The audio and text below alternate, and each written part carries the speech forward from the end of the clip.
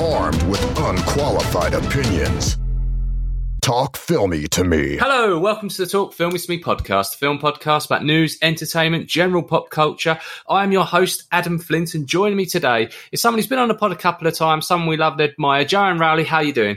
I'm good, thanks. I'm hiding out to try and get better sound quality. So if I sound funny, it's not because do you realise that every time I've been on, I've had like a reason of me sounding weird? Because I think I had a cold the last 2 times I was on. I don't know, you just powered through, to be honest. So yeah. I kind of just, I don't remember the cold. I just remember you calling me out my bullshit and really liking Disney. I mean, that still stands, so. That's very true. So is Halloween, is this a time of year for you where there's loads of parties and watching films, or are you not a Halloweeny person? So I'm not a Halloween person. I actually celebrate something slightly different. It's like All Souls, so we celebrate the dead in a different way in my family. It's like a cultural thing. But there is one Halloween tradition that I always do, which is the best movie ever, Hocus Pocus.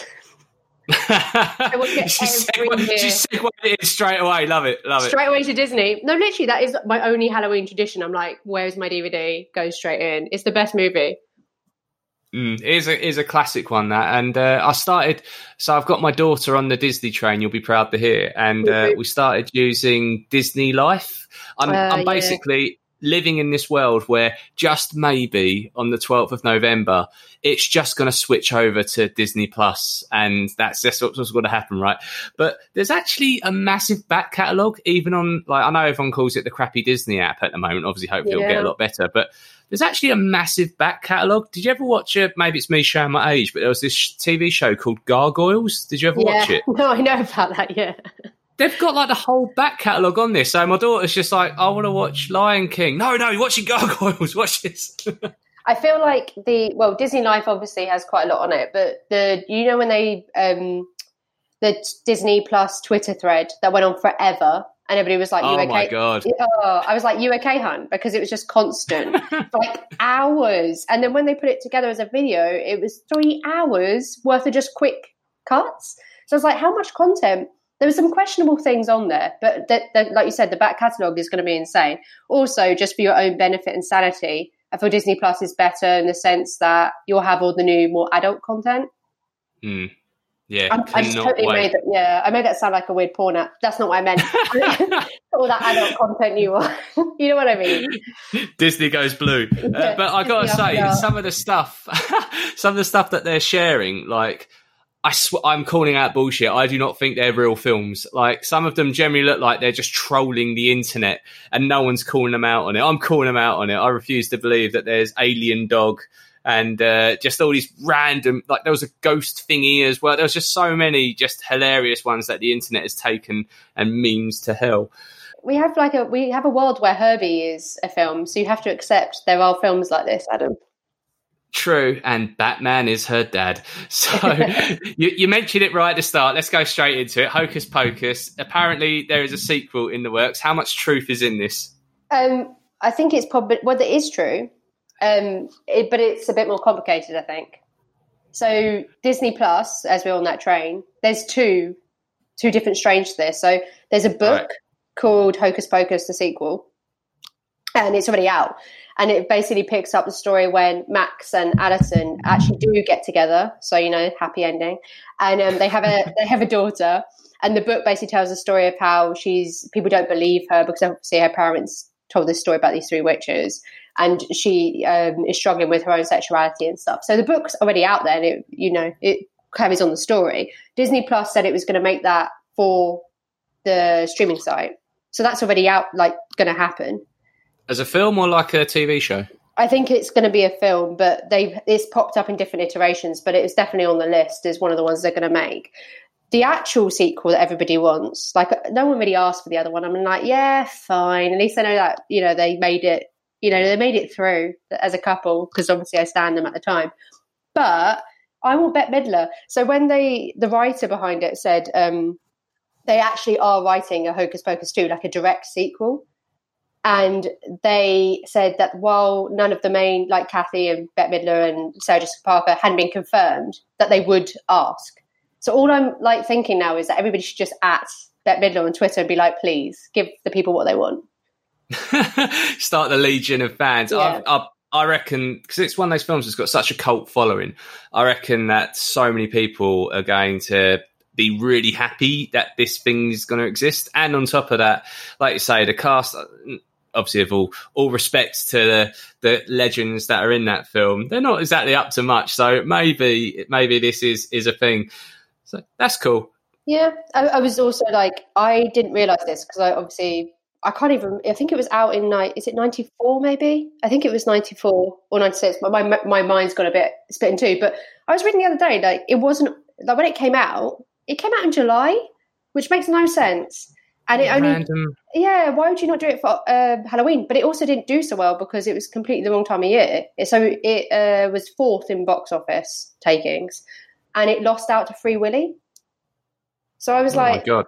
So it was only later when Freeform was a thing and it played every year for Halloween that people were like, this is a cult classic. So I feel like now you could do it, but maybe that's why there was no sequel before, because people were like, oh, we don't know the true genius of Bette Midler yet.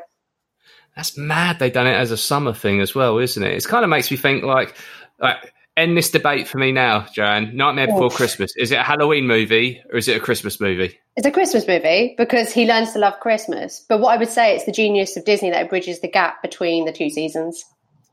There we go. And is it cinema? Yes. Oh, What? cutting questions. Well, it's the whole debate about the Scorsese slagging off Marvel, and then everyone's starting to ask questions about what's cinema and what's not cinema. Scorsese, I'm just saying, because I probably never come across him, can get in the bin. Because I love him to pieces and all his work, but why? Like Ken Loach as well. Like, I know it's now. This is what annoys me. Like, one person asked the question of Scorsese, and to be fair, he volunteered most of his dislike of, like, inverted commas theme park movies. But then all these other people jumping on the bandwagon. Even Jennifer Anderson was like getting in. I was like, "Excuse me, friends person with your haircut, can you get in the bin?" The morning show isn't worth. Like, she's literally doing a streaming show for Apple. If you want to talk about playing integrity, come on, come on. No, I'm sure the world waited with bated breath to hear what she had to say to weigh in on the subject. But anyway, moving on to another theme park ride. The Star Wars trailer dropped for Rise of Skywalker, the final one. Tickets went on sale last week. Luckily enough, I got a midnight showing. I'm doing a Last Jedi into Rise of Skywalker thing, and I hope it starts at midnight. I'll be really pissed if they do like a massive break and I've got to wait like a couple of hours. But anyway, you've seen the trailer. What's your thoughts? Yeah, I was just like, I realised I reached the age where I've got work the next day, so I cannot do a midnight screening. So I'm doing it after work. So I was like, right, this is the true sign of age when I can't do this anymore. I've been called out on it already. The trailer, though, I was like, it's interesting because in terms of publicity around Star Wars, Disney doesn't need to. No, they could just release it without any marketing and it's going to make $1 billion plus, right? Yeah, but it's interesting because Frozen is quite similar in that they've actually not given us a lot about either of those movies, and they're kind of the massive films of like that kind of Christmas season that Disney's got coming up when you think about it. And Star Wars, it's not long, and they were like, this is your final trailer. And I was like, well, we haven't actually had a lot for you to say it's the final trailer. And in terms of teasers, I know it was dividing people in terms of how much it gives away or whether it gives anything away. But like the scene of Rey, the kind of idea of showing what's the ending is finally going to be, and the endless theories that it sparked. I fell down a bit of to be quite honest, I fell down a bit of a Reddit thread when I was trying to work out. Oh my goodness, like people's attention to detail. They were talking about a scene where Rey is standing like on the ledge, and behind her there's like a kind of shadowy bit at the back of the shot. And people had circled it and gone, that's the pit. So possibly Kylo Ren could fall down this pit, and that might be how it's a literal rise of Skywalker. And I was like, my God, I need to get life. I've gone down a similar rabbit hole, actually, and someone far more cleverer than me posted up something quite interesting, which is on each of the final trailers for The Force Awakens and for The Last Jedi, it's always been about misdirection in terms of what you're physically seeing on the screen in terms of the scenes they've cut and spliced together. But the audio, the narrative that's sitting underneath all of that has always been actually very truth to how the story is going to be told, but you've had such a misdirection because of what's been shown on screen that you kind of don't follow the thread. So Palpatine, basically.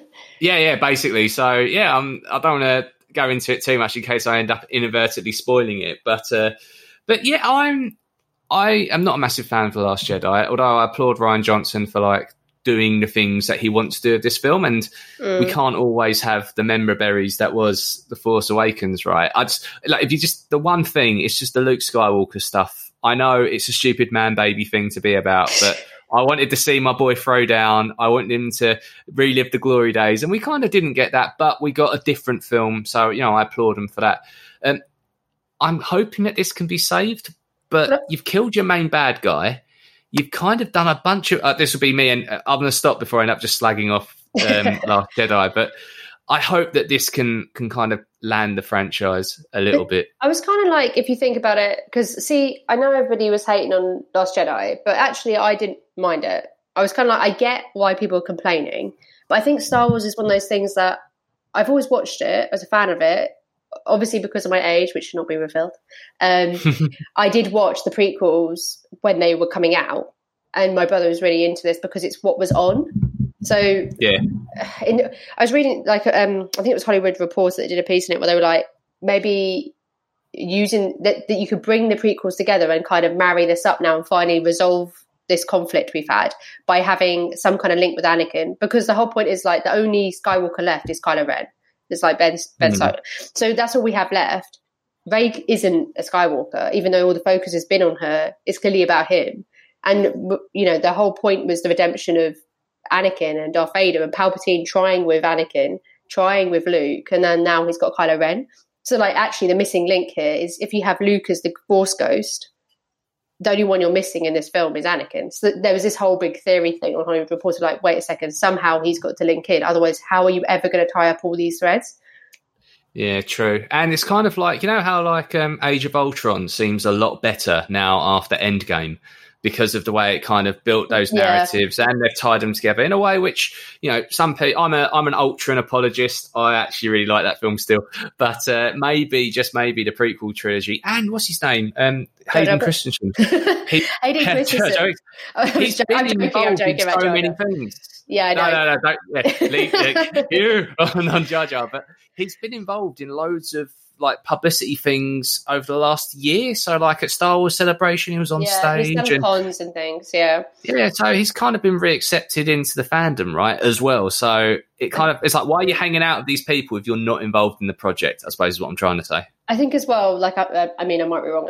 From what I can tell, and even from like Mark Hamill's tweets, I know he takes the mick a lot, but he does often talk about like Hayden Christensen. So I think that might be an element of it, like him saying like, I'm fine with him in terms of that role and Anakin, which kind of brings him into the foray in terms of Comic-Cons rather than the actual franchise wanting him. And I don't know, I think it would be kind of nice. I mean, it's one of those things where it's like the actual person, the actor, whatever you think about it, what would be best in terms of storyline, because it's mostly storyline with Star Wars that I'm like, right, you need to, there's a lot hanging on one final. Yeah, you've got a lot to fix in this. Yeah, exactly. But anyway, hopefully it's going to be awesome. And I like Star Wars being at Christmas. It's like we've had all these discussions about film of the year and everything else, and then just there's always that little conversation about Star Wars at the end. And although it's going to be, they claim it's the last of the Skywalker saga, like bullshit is it? The amount of money it's going to make. In fact, am I right in thinking it's done pre-sale like the most any film has ever done? Like it's even beaten Endgame. It's literally like as soon as you mention a Star Wars film, the pre-sale tickets are actually ridiculous. It sees everything. It's Disney. I think someone put up a ranking system where it was like Disney beats Disney beats Disney beats Disney. So I was like, okay. It's like when the big summer blockbuster comes out, whether it's a Marvel movie, a Jurassic movie, or whatever, it always breaks every record possible. And there's that poster thing that I think Spielberg started with Jaws, and then it was being passed around. It's almost getting to a point now where the poster might as well be to Disney, from Disney, love Disney. Yeah, pretty much. But actually, back to the segue, speaking about posters, The Joker become the highest grossing R-rated movie of all time. You can say that list isn't exactly an exhaustive list, but Ryan Reynolds done the poster thing and listed out all the movies that it beat. And what was your thoughts on Joker, by the way? So, but no. Okay, there's many thoughts on Joker. One is, as an R-rated movie separately, do you see it as like a DC movie?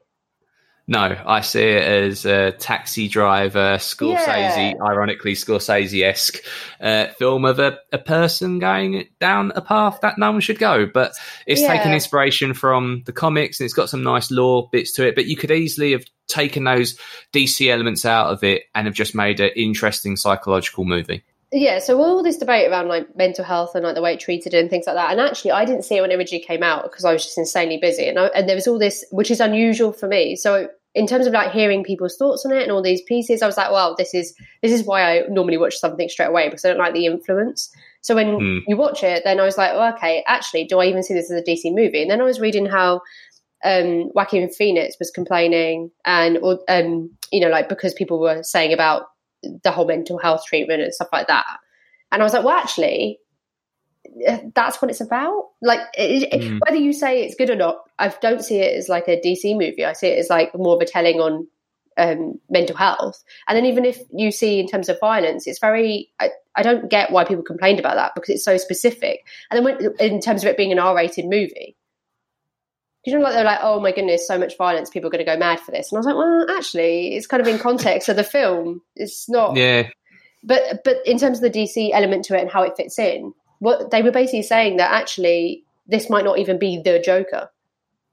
No, and what I was, and if you want to hear a spoiler cast about it, we've done one a few weeks ago, and I won't release any spoilers here, but there's kind of a concept in the and I'm not saying that this is on a level, but in the TV show Gotham, they tackled the whole Joker thing quite interestingly, of Joker can be an ideal, and that inspires a lot of other creations that can happen. And I thought they might have gone down this route with that movie of this man, Arthur Fleck, has certain things that happen to him, and that gets publicized in a way that inspires the various incarnations of Joker we might know about. Now, you could even see a montage scene of someone breaking into a chemical factory, someone else doing another potential Joker origin, and it all mixes together into one thing. I definitely agree with you that it felt like there was an agenda against that film before it even got released. And the thing that makes me laugh the most, and actually in that post that Ryan Reynolds shared, is from that famous scene where he's dancing on the stairs. That has become like a tourist attraction in the Bronx. Yeah, this is insane. But then I was like, actually, people were moaning. The tweets about people that live nearby are hilarious, where they're just like, people need to just, I can't actually repeat half the stuff they said, but basically telling people to get lost. But then I was like, well, actually, if you think about it, like Rocky, you know, Italian Job. Yeah, you got the Rocky stairs. Yeah, there's so many stairs, because people are like, this is weird. Why would you go to stairs? And I'm like, excuse you, there's so many examples of this in terms of film. Like, it's not that surprising. But it makes me laugh that all these people were writing their hot takes and their, you know, quote unquote dangerous views of what this film could inspire. And the truth is, all it's done is just inspired some people to stand on some stairs and take some pictures, right? Yeah, here's your level. I was actually like, that and slightly annoys me in a separate way, because I don't know, it's the same as like a ratings, like the way ratings annoy me. It's just like, people who like to complain about things. And I'm not saying that there isn't sometimes a need to, because there are films, like, it's more in terms of, I think the more ones I would agree with are like Green Book and stuff like that, where it's like racist representation. So like when something's not represented in the right way, when it's violence or something like that, like the same in games, I'm just like, right, okay, that's not their responsibility. This has an R rating on it. If you were taking someone to that movie...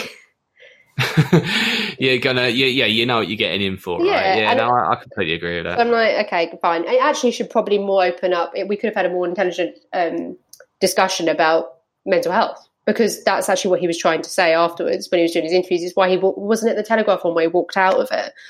So it was actually, it could have opened up a discussion about, you know, why people take this route, why you do it. But obviously it doesn't happen, because we get stuck on this kind of like, you know, what kind of impact will it have, because we clearly are sheep who follow the Joker's tendencies. To be fair, if we didn't follow Jack Nicholson and everyone else, I think we're good.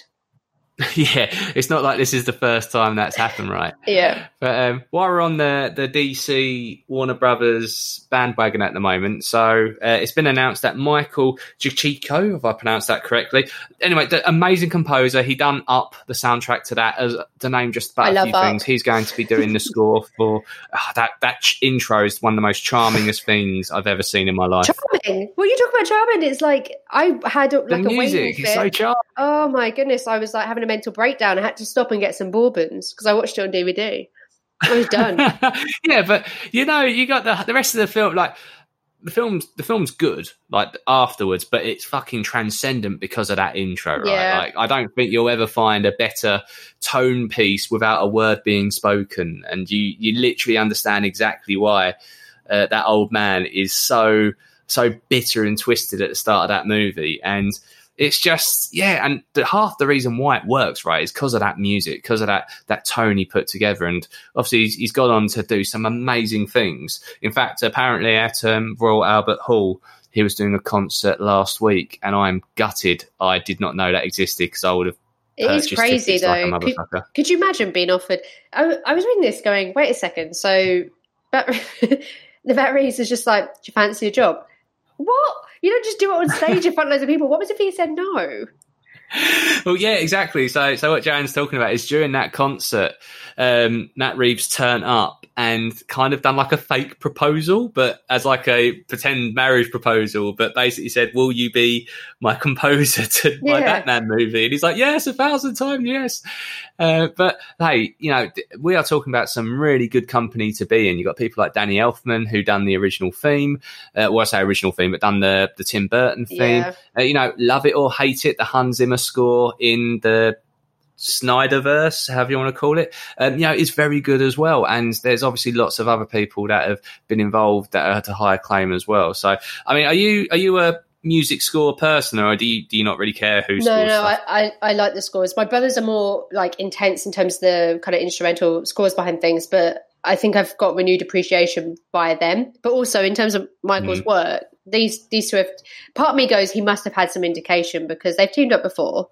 So it's like done those apes movies, I was going to say Planet of the Apes, the new movies like Cloverfield. But then I was like, even his own work, he did Rogue One, so I quite like the score for that. Spider-Man, that's quite good. And also the Far From Home soundtrack, I was going to say that, good, isn't it? Yeah, that's good. And I was also like, he did Incredibles 2, which you wouldn't necessarily think of in terms of score, but in terms of like, obviously he's a Disney fan. I mean, so was actually, you would trust it in his hands. I am super curious because I think after the Royal Albert Hall fakey proposal thing, that he said he pretty much sat down and like bashed out some, like the main gist of it, and that Matt Reeves had that in his back pocket already. So he was using that as inspiration for where he's going with the film. So I was like, he must have already had stuff done for that to be the case, and also it must be, quite formed for him to come up with inspiration for the actual movie. Yeah, that's a good point, actually. And it is interesting because they're still casting, or I suppose they've just finished casting. Yeah. And I think Lenny Kravitz, there we go. Sorry, Kravitz. His daughter's going to be Catwoman, which is an awesome, interesting choice. And obviously we've got Arbats as well. And Jeffrey Wright as Commissioner Gordon. It's getting to a point where, when a project doesn't matter whether you love it or hate it, there's so many interesting people involved that you can't help but pay attention. Sometimes you get projects like Venom where like you go, oh my God, these amazing people, and you don't get a good film, so it doesn't necessarily work out. But we've talked about Venom, Adam. Don't bring it up again. Scarring everyone. Why would you do that? Hey, Eminem done the soundtrack as well, right? I mean, what more is there to hate? And then you're just like, how do you not know, like, for her there? With Batman, though, I was just like, actually, I think it's a grower, because when it was first announced, I was like, oh, crying out loud, DC, I get that you're now kind of moving on and rebooting it, but I don't get how you're supposed to do this when, like, Ben Affleck and all these other people, like, it just didn't, I love DC, but in terms of the divisiveness of it was getting a bit frustrating. And the whole Snyder Cut thing and him baiting people was really annoying me at the moment, where I'm just like, if there is one, just sort that stuff out, like, move on. But in terms of Batman, when they said Robert Pattinson, I was just like, Cedric Diggory? Like, what? And also, I don't even like Twilight. So I was like, oh no, this is going to be so much worse again. But Zoe Kravitz, I freaking love. I loved her in Fantastic Beasts. And also, yeah, she's so good in that, and she made me cry. Like, it's the only thing in the Crimes of Grindelwald where I was like, because it's a bit of a hit and miss film, but she's very good in it in terms of like going from a light to dark character.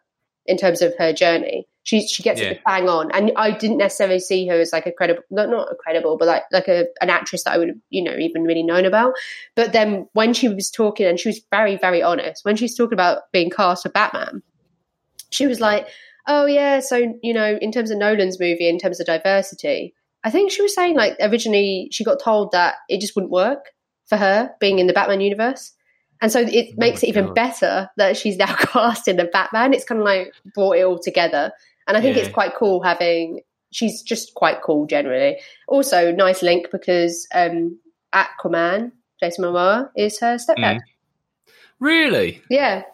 Wow, I did not know that. Now that is like if you're dating a girl and she goes, "Do you want to meet my stepdad?" That's like the one guy you don't want. Well, maybe he'd be awesome to go for a beer with, but everyone's always going to say to you, "Oh, that's the stepdad, eh? Oh, it's better looking than you are," and he is like the most menacing man on the planet. One thing that pisses me off about what a lot of people have been saying about her casting on the internet, and you should never look to the internet for any form of joy sometimes, but a lot of people, it's the same sort of crowd on Twitter saying she's not quote unquote comic book accurate, which is shorthand for saying I'm a massive racist. But are they not aware that we have had like a black Catwoman before? I mean, don't get me wrong, I'm not saying that was a good film, but it's not like that one interpretation you saw in the 80s means that's the only representation you can ever see. Do you know what I mean? Yeah, exactly, right? It's just, hey, Matt Reeves is a chuffing great director. He is picking people on merit, and she seems absolutely incredible from the limited stuff I have seen. But I'm really, really excited about this, and the score is going to sound fucking awesome. Like, you don't get someone like this gentleman involved if it's not going to be amazing. Yeah, it does sound like it's coming together, and like I said, I think it's actually kind of growing now. So I am way more open to seeing Robert Pattinson as Batman now. Which is not something I would have uttered like when it was first announced. I don't think anyone would have uttered that at the start of the year, to be honest. I'm just saying, glittery vampires is not something to put on your CV, really, is it? So, no, true. Right, I've got to ask you this because I know I'm speaking to one of the biggest Disney lovers on the planet. How do you feel about the idea of rebooting Pirates of the Caribbean?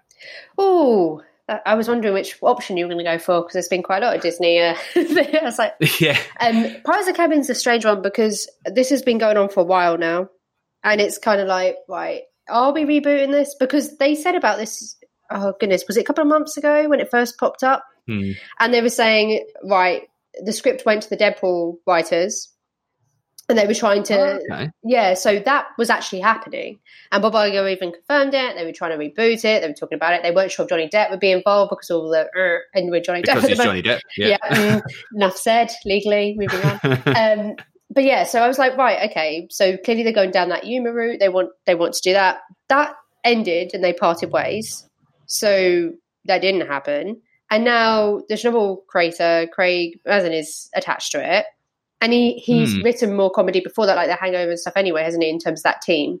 So I was like, actually, because I was like, wait a second. A bleak film about a natural, well, not natural, but a disaster where a lot of people lost their lives and a gritty drama. Let's make a Pirates movie. Yeah, so I was like, I'm not sure how this will work. But then I was like, wait a second, I just completely forgot that before that he'd had all this other stuff. And I think actually it helped him having something like, under his belt because we don't know the route they're going with Pirates, and I'm guessing it will have the humour. But if it hasn't got Johnny Depp in, if you remove that and you're trying to work out where it's going, what's left? Yeah, but that's what I'm wondering. They have to find something. I'm just like, having been through so many scriptwriters, my only fear is when the project's had that, it kind of loses an essence of something. So unless you properly reboot it and go, right, we're just starting afresh, it makes me nervous.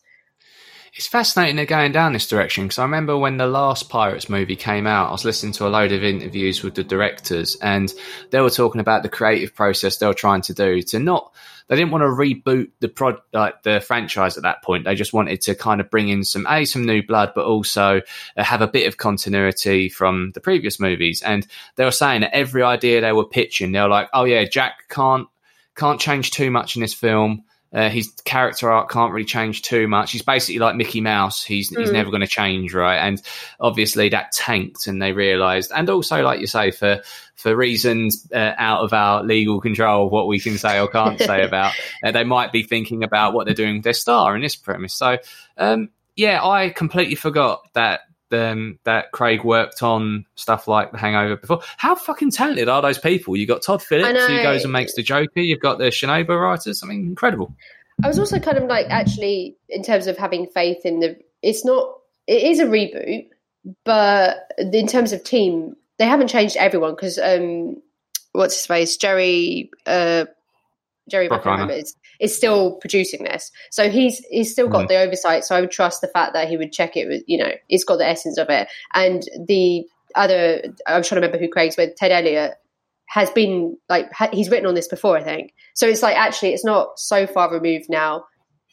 I think it's more they went far with the Deadpool writers like Reed Reese and Paul Wernick, and then they've gone, right, let's come back now, and we're actually keeping something of the essence of it. Also, it's kind of mental when you think about how much money Pirates has made, and just as a franchise, how precious people get when it came from a Disney ride. So yeah, very true. Take that, Mr. Scorsese. Yeah.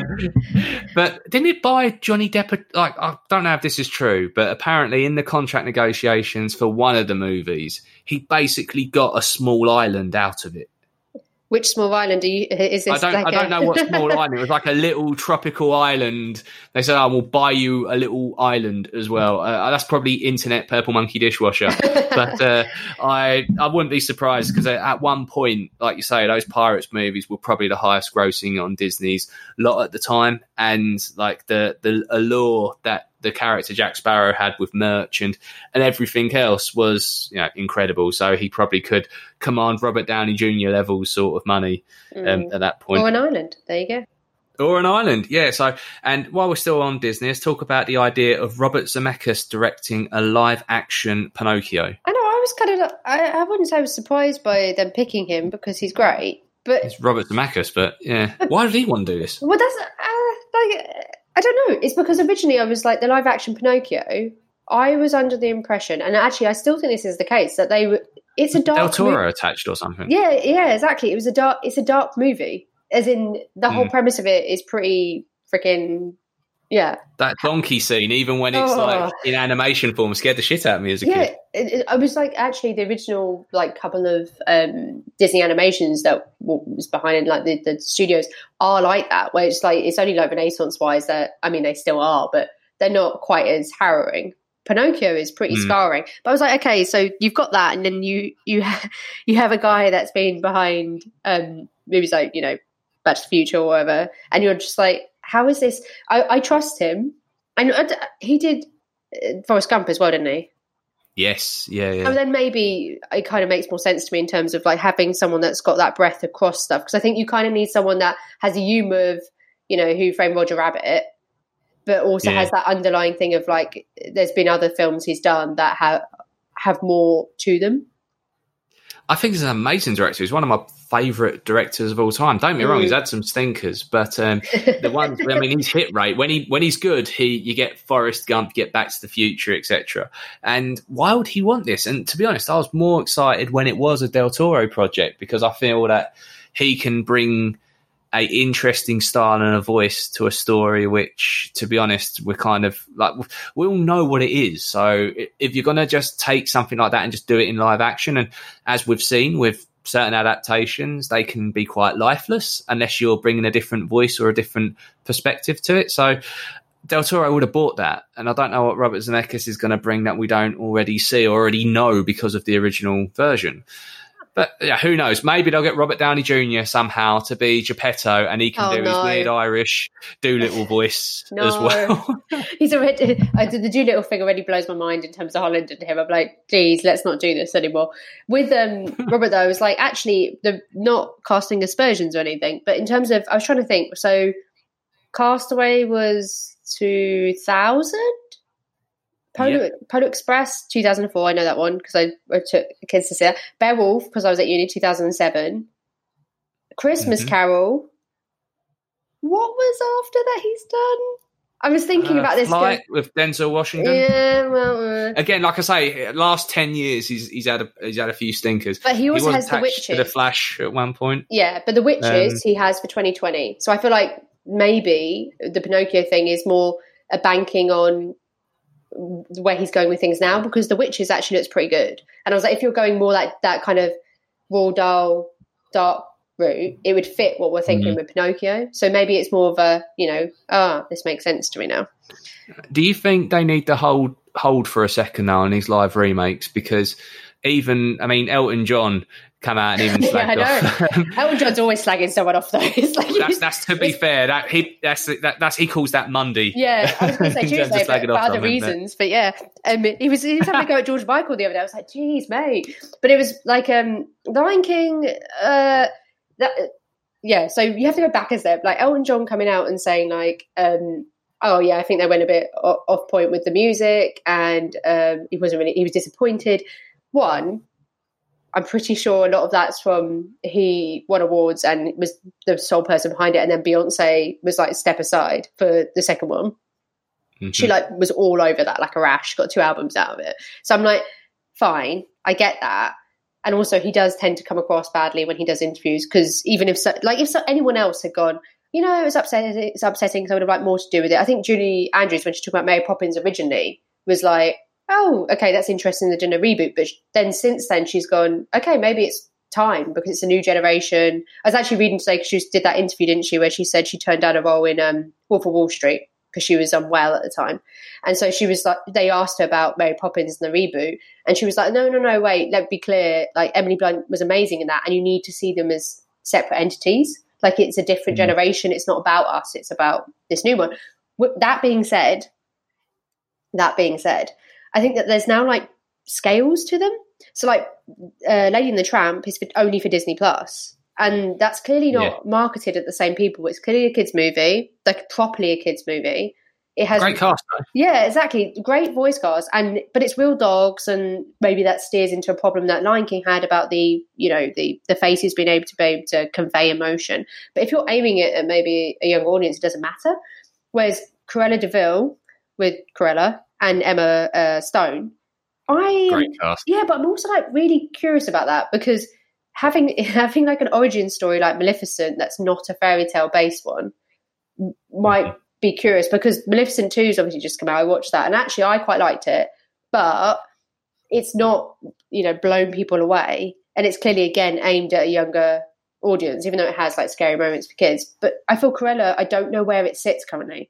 She's doing this whole punk vibe thing, which feels like an older audience, but do we know enough about it? Yeah, so I'm like, that might be a good indication of where they now want to go with live action, because they're going to run out of ones that are that core basis. So Little Mermaid is coming, and I think that might be the last one. They cast Ariel, didn't they? Yeah, so that's the last one of the core Renaissance movies. We've had Lion King, we've had Beauty and the Beast, we've had Aladdin. The last one left of the core ones from the Renaissance was Little Mermaid. That's part of it.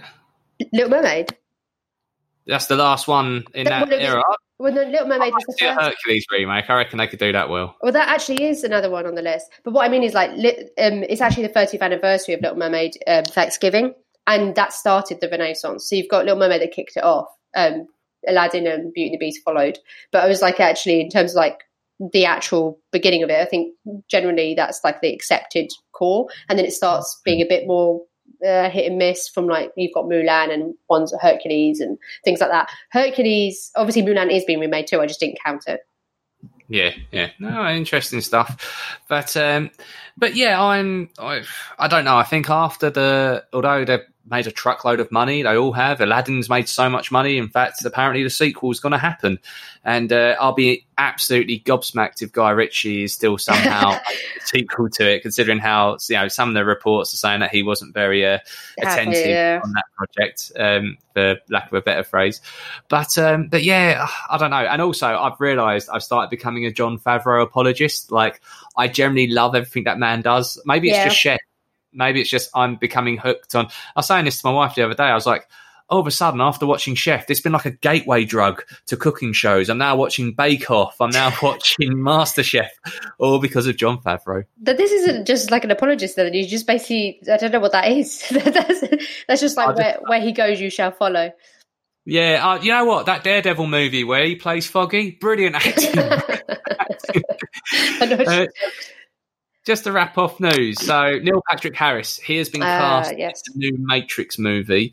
I, to be honest, after those sequels, like done it for me. I was like, you know what, I always wanted to know what happened next for Neo, and then we got it, and I was like, actually, I would have happily have not opened that box now knowing what we got. But what's your take on this? You happy? Yeah. Well, see, Matrix is a strange one because I was actually speaking to my husband about this. The first Matrix movie, everybody kind of was like in this weird fever pitch around Keanu and like everything that happened. And then I remember the sequels and going, I don't know why we asked for it. Like you just said, like why? Sometimes you just need to leave something when it's, when everybody just absorbs it and good. And sometimes we push so much for something and you're like, oh dear, what have we done? What have we done? So in Matrix 4, it kind of caught me by surprise because I was just like, wait a second, did we? But I feel because Keanu Reeves is attached to it, isn't he? So I was like, right, this is a Keanu Reeves movement. You say about you being a Jon Favreau apologist, the Keanu Reeves fans are like just insane. I love him, and but only recently, and I kind of understand where this Matrix scenes come from in that context. Because for Toy Story 4, it's not like necessarily he's playing a different character. I think he's playing Keanu Reeves, but he's hilarious. And when he did the promos and when he just took everybody, they just love him. So in that Netflix movie done recently, oh my goodness, that was so funny. Yeah, it's basically being a character of himself. But you're right, that's very similar to his acting style in terms of, in fact, there was a good 10, 15 years of him being the butt of all jokes. And then he kind of lived through his heckling phase to kind of have a little renaissance, not a little, it's a massive moment in terms of the John Wick movies and then everything else that's inspired, the new Bill and Ted movie that's happening. So, and we're all here for it. And that's cool. So I think, like you said, is maybe even taps into the kind of thing you were saying about the Disney with live action. It's kind of when you look at why certain things have been revived, and like you said, Bill and Ted and things. These ones are literally because he was in them. So it's not even like they've given him new roles. It's gone. Wait a second, what was Keanu Reeves good in? We want to do that again. Let's just give people more of Keanu Reeves instead of just like a new movie. He hasn't actually had a new movie. He did John Wick's in terms of like a third one, but I don't think that counts. Neil Patrick Harris, though, did you see him in a series of unfortunate events on Netflix? Yeah, I thought he gave a great performance. The only problem is that everyone inevitably just thinks about Jim Carrey, and then which is great. Yeah, I know. But he's great in it, in my opinion. But in terms of, I'm pretty sure this is his like first proper movie role, and I'm so curious. It's a Terminator movie. Yeah, but does that count?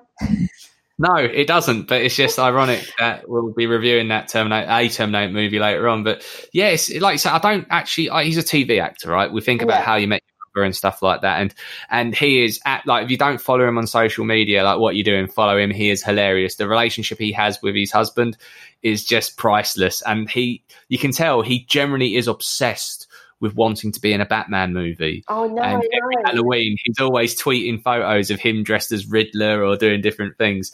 And every time that the opportunity comes up, he's just ringing his agent going, oh, come on, get me that sweet gig. I can do it. I've got the outfit. But this is what's really weird. You kind of tapped on two things I was going to say about him. One, his Halloween pictures are great. I think that's great. If you didn't follow him, you followed him for that. But the Riddler one is interesting because before the Batman kind of actual Matt Reeves movie came about, I was like, Neil Patrick Harris would be a good Riddler.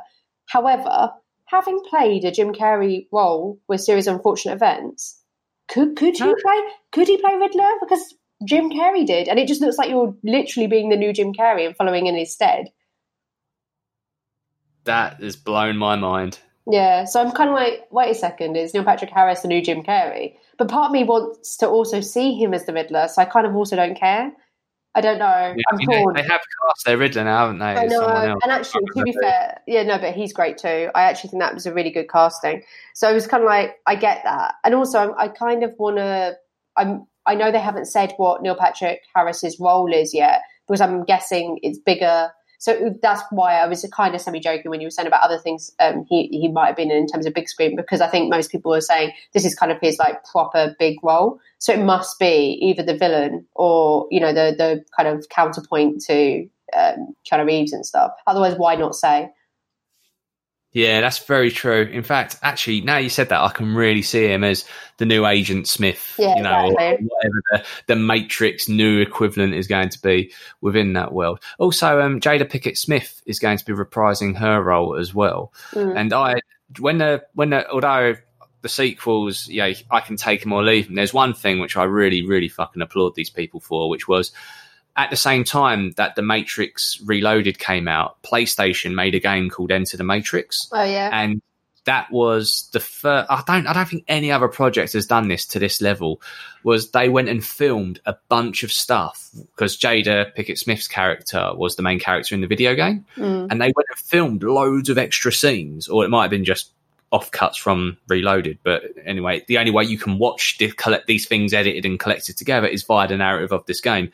And I just remember thinking, this is going to change video games. Like, this is incredible. And no one ever done it again. But maybe with her being back on this film, we might get a sequel to that game. Who knows? I feel like that's your kind of thing that you need to run with now and do a petition and, you know, just get out of hand. And then she'll message you and do like a video like the whole family do when these things happen. I'm just saying. There we go. That's my new purpose in life. But anyway, that is your news for this week. My name is Sarah Connor. August 29, 1997. It was supposed to be Judgment Day.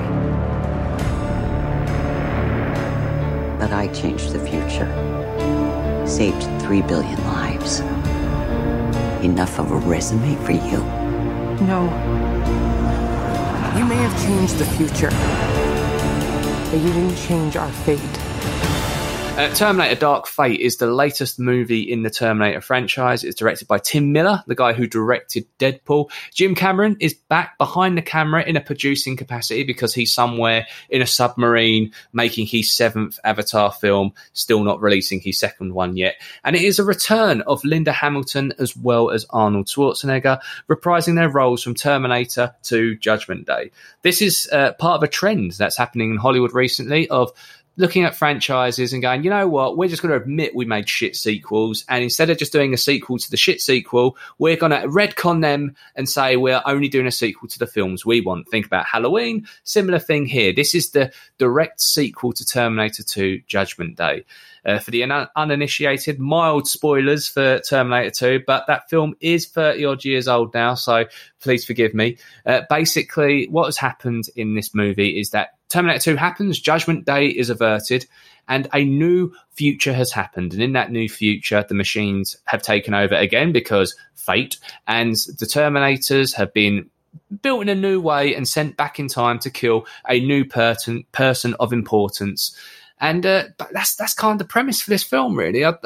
Joe, what's your thoughts on this film? Does it deserve to exist, and has it succeeded? It's a tough one. So basically, my family absolutely love Arnold Schwarzenegger. We watched all his movies when we were younger, though we shouldn't have because of the age limit on them. And I have really clear memories of Terminator 1 and Terminator 2. I freaking love them. They're like, Terminator is definitely up there in terms of like some of my favourite like family-based movies. T2 was clearly where they should have ended it originally. And then they continued with the sequels. And I was like, oh, please stop. Because T2 gave them the ending that I thought Sarah Connor deserved in terms of wrapping it up. However, I wasn't a fan of this before. Halloween, like I like Halloween. And I was like, right, discounting your own sequels is a very strange way of going about things. Because like you said, it's kind of admitting you've made, like, guys, we made like millions and billions of dollars of mistakes. And normal people don't get to do that. So with this film, I went into it going, right, okay, you're going to have to impress me because I appreciate that you're telling me that you basically fucked up. You've got Arnold Schwarzenegger back. You've got Linda Hamilton. Are you going to give me a story that's worth telling? Because what is left to tell? If you're saying the others don't count, we're leaving it at T2, I really like that ending. When I was watching it, I had like many thoughts.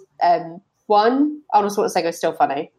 because I did actually like quite a lot of his jokes and lines, which I will not spoil, but I chuckled and thought my dad is going to freaking love that. And then he loves Arnold. But I was also like, Linda Hamilton is problematic because I know too much in terms of the whole backstory with Terminator and her relationship with James Cameron. So when I was watching it, it was a little bit in the back of my mind. The way this is, I know this is a bit of a spoiler, but not really, because it's literally how it starts. The start when it comes up with 20th Century Fox and has the like kind of grainy images and shows you her from before. I watched that, and I hadn't watched T1 and T2 before I watched this one, and I went, I forgot how freaking good she actually is as an actress, because she kind of went into nothing. Incredible. Yeah, so when she came back, I was like, do you know what? I was looking forward to Arnie, but I actually freaking appreciate Linda Hamilton in this.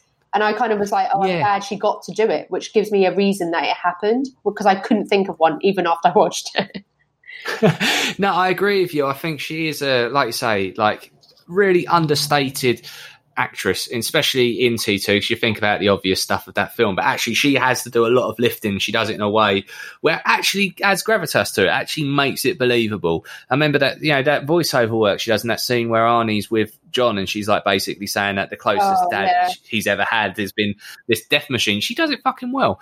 In this film, she's great, but she's great for popcorn reasons, right? She gives kick-ass dialogue. She gets a big-ass shotgun. She says, I'll be back, because that's a line that Arnie says a lot, and this is a Terminator movie, and they want to ram it down your fucking throat. Literally every 3 minutes they're going, do-do-do-do-do. And I was, people know in this podcast, I may have slagged it off a few times from the trailers, basically saying, why does this film exist? I've had enough. There's some things that are some good positives to take away from this. Mackenzie Davis plays essentially the time traveler who has also been sent back to protect the important person, basically riffing off of the first movie. And actually, there's a whole thing about, I think this film tries to be the Force Awakens of Terminator movies by borrowing lots of elements to kind of be like, oh, yeah, there's a scene where they're chasing them and there's a big lorry. Oh, we're going to do a thing where is it part human? Is it part robot? Well, you slag that off in Salvation, but you're fucking getting it here. And guess what? Terminator Judgment Day happens anyway, regardless, just like Rise of the Machines. So it kind of borrows a lot from the lore of Terminator, which, let's face it, it is not a franchise. It's two good films and then a bunch of fucking train wrecks afterwards. And a lot of people are coming out and saying this is the third best Terminator movie, like that's some form of praise. And in all honesty, that's a pretty low bar if that's where you're setting it at. Look, it's good enough. It warrants its existence. Some of the action is good. Gabriel Luna plays the new Terminator in this, and the kind of twist they've done is that this is not one Terminator, it's actually two. They share a body. One of them's covered in liquid and the other one's the classic statue that we know and love before. And Gabriel does an interesting job. He was Ghost Rider in Agents of S.H.I.E.L.D. Season. And you know what? He tries his best with what he's got. But, and they keep inventing stupid ways for a T-1000 Terminator unit to somehow be hanging around. And also, don't worry, because it ages. That's why Arnie ages in this, and it looks fine. Yeah, but the excuse they come up with, oh my God, that story's terrible. I was kind of like, wait a second, because that... in the trailers, I think this was the talked about thing anyway, wasn't it? In terms of trying to understand this, and I was like, I'm not sure about this, because, there was a few things I quibbled. One was that, and two, I agree with pretty much everything you said. It was more, one of the things that really bugged me in terms of it not being needed is two things. One, I know Cameron was trying to do this whole feminist thing with it, because he's great. Because he decided to have a fight with Patty Jenkins last year, didn't he, about female empowerment? Well, yeah. So he's like, now I need to fix this. So yes, fine. And actually, do you know what? It didn't jar that he had the kind of essentially three female leads and then the Terminator's the male, blah, blah, blah. Fine. But you don't, he undermined it so much, because Linda Hamilton, when she was doing interviews, said that they made her wear padding, on crucial areas, shall we say, which kind of undercuts the whole feminist agenda. I'm like, Cameron, mate, do you understand the concept of, oh, dear God. So that really wound me up all the way through. And I actually found myself going, is that padding? Because I knew it. So that annoyed me. And I was just like, you just ruined that point. But also I think it was the whole actual premise of it was winding me up, because when you go back, and like I was saying, obviously the way Arnie, obviously, there's a different Terminator, and like the whole concept of like ending the whole tied up thing with John Connor, you have to get it out of the way quite fast. I get that. But then I was also like, right, so you gave us this happy ending to T2, you ruined it straight away. So if you are a fan of the first two, you have kind of ruined that. But also, Cameron was saying that he had an alternate ending to T2, which would have ended the whole thing of all these blooming sequels. And I only recently was reading about it properly, but he was like, it was a flash forward to the future. Sarah Connor's old, right, and it's normal. There was no apocalypse, none of this bullshit stuff going on. And I was like, if he'd done that, then we wouldn't have had all of this, like Genesis and all this other stuff following. But obviously, he didn't do it. He didn't release it. They even filmed it. And so I'm like, that's all there. Yeah, and we didn't get that. So part of me was also seething at the fact that we didn't give her that. But I don't know. I just feel like if we're having to find reasons, there's a lot of films recently where I'm like, you're trying to find a reason to pick up something. And I don't think anyone's found that sweet spot of going, we've carried it on and picked up the feeling from the original, because they often come across as quite shallow for emulating them. So it's like you were saying, like the music, when it starts, I'm like, oh, great, that's a freaking good score. We were talking about scores earlier. But at the same time, I'm like, I know what you're trying to do to me. You're manipulating me because you're using it the way. And I'm also, one thing I would add as well, when you're saying the I'll be back thing, I was so glad that they got that early. Because if they had used that as a punchline later, I would have been fuming, because it's clearly like they did it to get out of the way. And the fact she said it and not Arnie was better. So I was like, at least in the way they did it for fan service at the start and got it done. Because in later, obviously, they gave him other lines that played into that humour, that we didn't have to go, oh my God, you're literally trying to fill these beats to copy Terminator from before. Yeah, I agree with you. Also, I'm glad you said it about the three female leads part. I think I just the will is there, right, to make representation better on screen, and that's great. But I think the direction and writing lets it down. I think that the fact that, and this is what I said about one of the reasons Hustlers is my film of the year is because it's fucking good. I don't think anything about the fact that it has been directed and written by a woman and it's got loads of women on stage and it's very much about a female empowerment story. It's just a good fucking story. Yeah. But one of the things that comes out of this is that it was a stripper movie, but it was through the female gaze of a director. And that meant that when it was nudity and everything else involved, it wasn't there to titillate, it was there to give the story meaning and everything else. Now, if you watch this Terminator movie, it's just Jim Cameron doing a Jim Cameron movie. So he literally does a scene where, and this is not a spoiler, but when the saviour person realises that she is the saviour, it's almost like they've just gone, okay, see, we've swapped the genders. Happy now? She even says to him, you're John. You're John. And it's just, like I say, the cast do a great job, but I think the direction and the scripting and the story, that's still done by some middle-aged white dude in an office somewhere. It's still, it's not necessarily pushing it forward. You just reminded me of a line that actually really wound me up. And again, it's not necessarily, I think, pretty obvious from the start when we start clocking that they're all running around protecting Danny. But, when it's basically what you're talking about when she says you're John. After that, when she's properly talking about it, and she says, before she's clocked that, she says to her about the Mother Mary, and she says, it's your womb. And I was like, you're literally criticising yourself, saying that your own franchise. Yeah, so I was like, you've whittled it down to saying it wasn't about Sarah Connor, it was about the fact she was able to carry that person. But I was like, do you know what? It works back with the story of Mother Mary. It's fine. If you just steer into it, no one saw that as like that anti-feminist thing. What it is how you treat that character. Sarah Connor was a fucking badass. No one cared that it wasn't about her, it was about her son, because the story was good.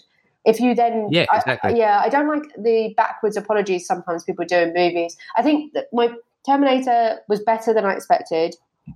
Yeah. But did we need it is still a question that I haven't quite settled, because I'm like, I enjoyed it, but did we need it? I'm not sure we did.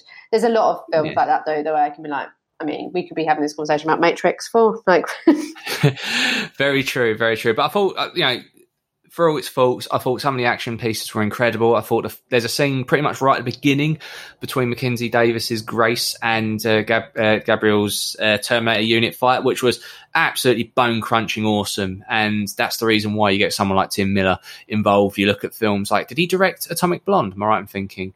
That's incredible as well. And yeah, the action's great. And it does have some good set pieces. does this warrant its existence? I'd probably think not, though, because, like I say, it felt like they tried to do the Force Awakens of Terminator movies. Will it span sequels? I hope not, to be honest, but a lot of people are singing its praises and kind of hoping for it. But the audience scores are still quite divided at the moment. It's kind of sitting around the 70-80% mark. But where would you score it? Out of 5? Out of 5. Oh, you see, you didn't pick up on me moaning about the rating system earlier, did you? Rate it. Everything needs to be rated. Everything needs a system. No, because basically if it's out of 5, if it's 1 or 2, we all accept, we mean it's shit. If it's 3, it's because we can't decide. If it's 4, we just know we can't give everything 5. That's my problem with them. But I was like, in terms of Terminator... 3 out of 5 then. Well, there we go. I was like, because that's my point. I would say around 3, but in terms of, because it did have enough to engage me in terms of the fight scenes, and I think, okay, it gave Linda Hamilton that kind of chance to come back. But then, in terms of reason behind it, and in terms of like actual strength of the time travel thing, is so convoluted at this point that I'm like, what's going on? I'd love for someone on YouTube to do a Terminator timeline, taking into account all of its canon, and see how fucked up it really is. I can imagine at one point there's about 6 Terminators just sitting around doing nothing in this timeline of, I'm just going to pop up in this year, and you'll pop up there, and we'll pop up there, and everything will be fine. But don't worry, because Arnie will age perfectly through these, so it'll make sense. But yeah, so there you have it. Terminator Dark Fate, 3 out of 5. I would probably recommend waiting until it's on some form of streaming service. But what do I know? Because it's apparently doing really well at the box office at the moment. I'll be back.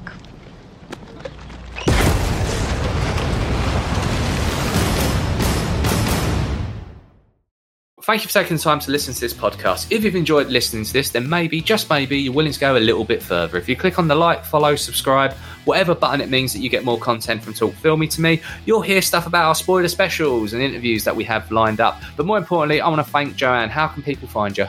On Twitter, it's just my name, Joanne_Rowney. Facebook, it's just my name. Or I think I spoke about it before, but I'm a massive Disney fan. Might have mentioned it. I actually have a blog which I slightly rant about Disney called Obsessive Disney Disorder now. So that's only just started. So watch this space. Amazing. We'll tweet that and make sure it's in the description as well. Next week, hopefully the pod will happen on time, but full disclosure like I'm in court or something. We are expecting our second child is going to be born very soon. So I'm very, very excited. So I might have to go do my dad thing, meaning that timings might be a little bit fucked up. But basically next time we're on the pod, we're going to be talking about Secret Cinema Stranger Things. I have an interview of one of the creative directors on that, and that's going to be pretty cool. Hopefully The Irishman, we would have seen the screener by then as well, so I'll be giving a reaction, but I don't know about embargoes. And there's a bunch of other filmy stuff in between. Stay filmy till next time. Way down in the basement, we'll lock the cellar door, and baby, Talk Filmy to Me